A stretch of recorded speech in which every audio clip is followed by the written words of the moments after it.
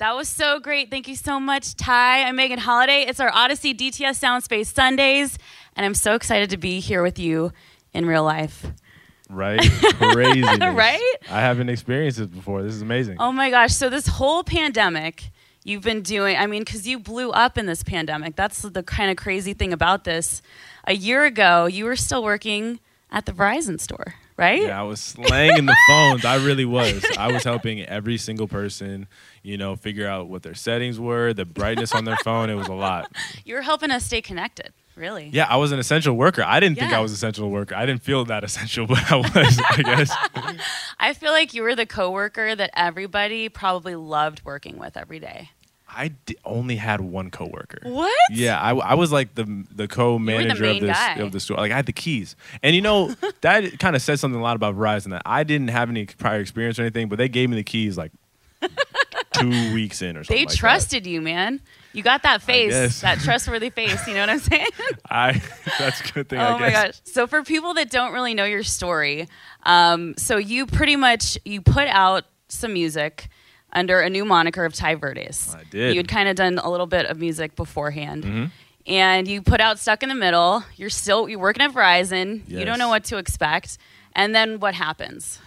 Well, I think I was connected to this project way more than my other projects because I was actually putting in like 100% effort. I would sing in my car every single day for an hour and a half for like 6 months. And then one day I just posted on TikTok this next song I was going to release, and then it kind of just worked in my favor. I feel lucky, but I'm just glad that people are connecting with the song.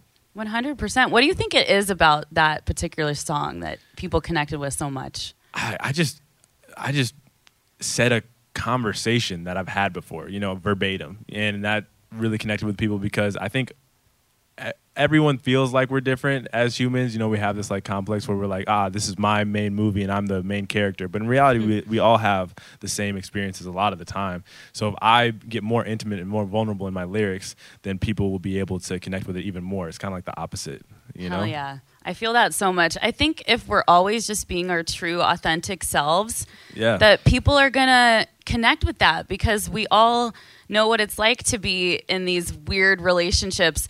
Are we in a relationship? Is it friends with benefits? Is this going to go anywhere? Am I going to be heartbroken? All these things. These are just human experiences. And I also feel like you provided people with some really feel-good music during a really tough time, and especially with A-OK, which we've been playing a ton. And I love that song is a jam. I love it so much. And essentially it's about, just doing the best with what you've got and sort of having faith that no matter what happens, everything's going to be okay. What sort of sparked that song's inception? Well, Adam Friedman is the guy I worked on a majority of my album with. Okay. And he showed me the song, not the song, but the guitar. And right away I was like, dude, this guitar sounds so good. That's why it's in the beginning of the record. And the chorus was just really just a spark of the moment. He showed me the Living in This Big Blue World, and I was like, we have to gang vocal this. It has to be in the front. Like, this is an anthem already. But yeah, writing that song was just so easy, and I think that says something about the song, that if it's easy, then that's a good thing. It's a good sign that people will like consume it easily as well. Yeah. Well, I think that you can just feel it when it's that song that you just know, like, oh, this is a great groove and people are going to connect with this. And also your music videos are so on point. My favorite one is actually the Drugs video. Because it's kind of got that old school, I love the kind of throwback style. And I love that your mom actually was in the very end of the video.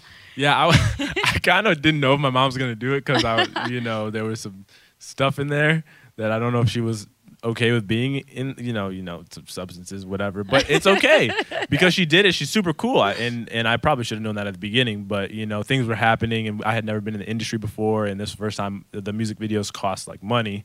So it was cool that I could bring in people that, I love into the music video. Absolutely. How does your mom feel about everything that's been going on for you?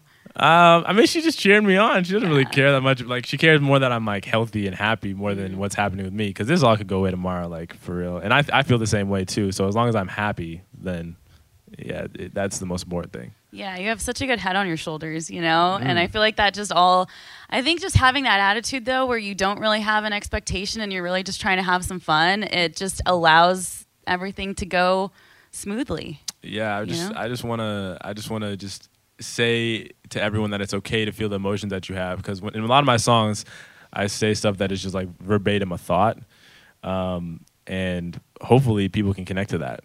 Oh, yeah, definitely. And aside from TikTok and stuff, how have you been making contact with your fans throughout the pandemic? Dude, I go live all the time. I would comment back. I would be in the Verizon store and comment back to hundreds and hundreds of people just because I had nothing else to do, because it was the pandemic and I'd sit in the corner and everyone was scared to come in. So I would just like be cleaning randomly and then responding, I love your song. Thank you. I love this lyric. Thank you. Like every single day.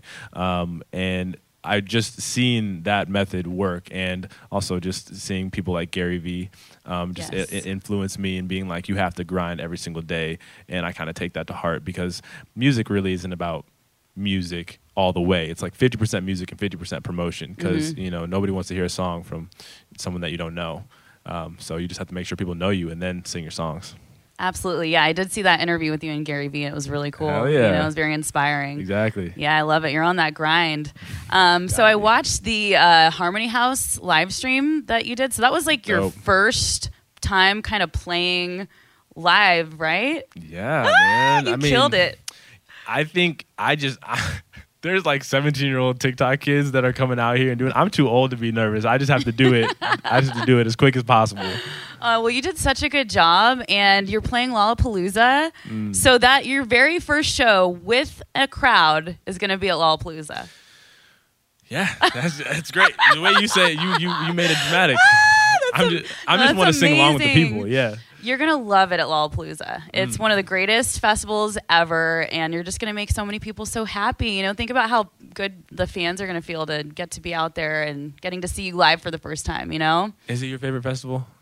It's definitely up there. Okay. I would say Lollapalooza and Outside Lands up in the Bay Area. All right, got to hit Outside Lands next. Yeah, you got to. Hell yeah. So your debut album, TV, is out in the world. You sold out your shows so fast that you had to add some more, which is awesome. Yeah, like all this stuff is just so surprising. I have the lowest expectations, like literally the lowest, and I feel like, okay, I'm going to grind every single fan. I literally pull people into the stage, not pull people in the stage, but into the audience, or into my audience. So when people are kind of making it easy and like selling it out, like I have no more work to do in that sense. So I guess I just got to keep promoting in other ways. So it's cool. I just want to keep building. Well, you're doing a fantastic job, and I'm just so excited to see what you're going to do next. Thank you. Yeah, Tai Verdes, thanks so much for coming and hanging out, chatting with me today. Hell yeah. Yeah, I'm Megan Holiday. Thank you guys so much for watching. It's our Odyssey DTS Sound Space Sundays, and we'll see you on the next one. Thanks, Tai. Get it.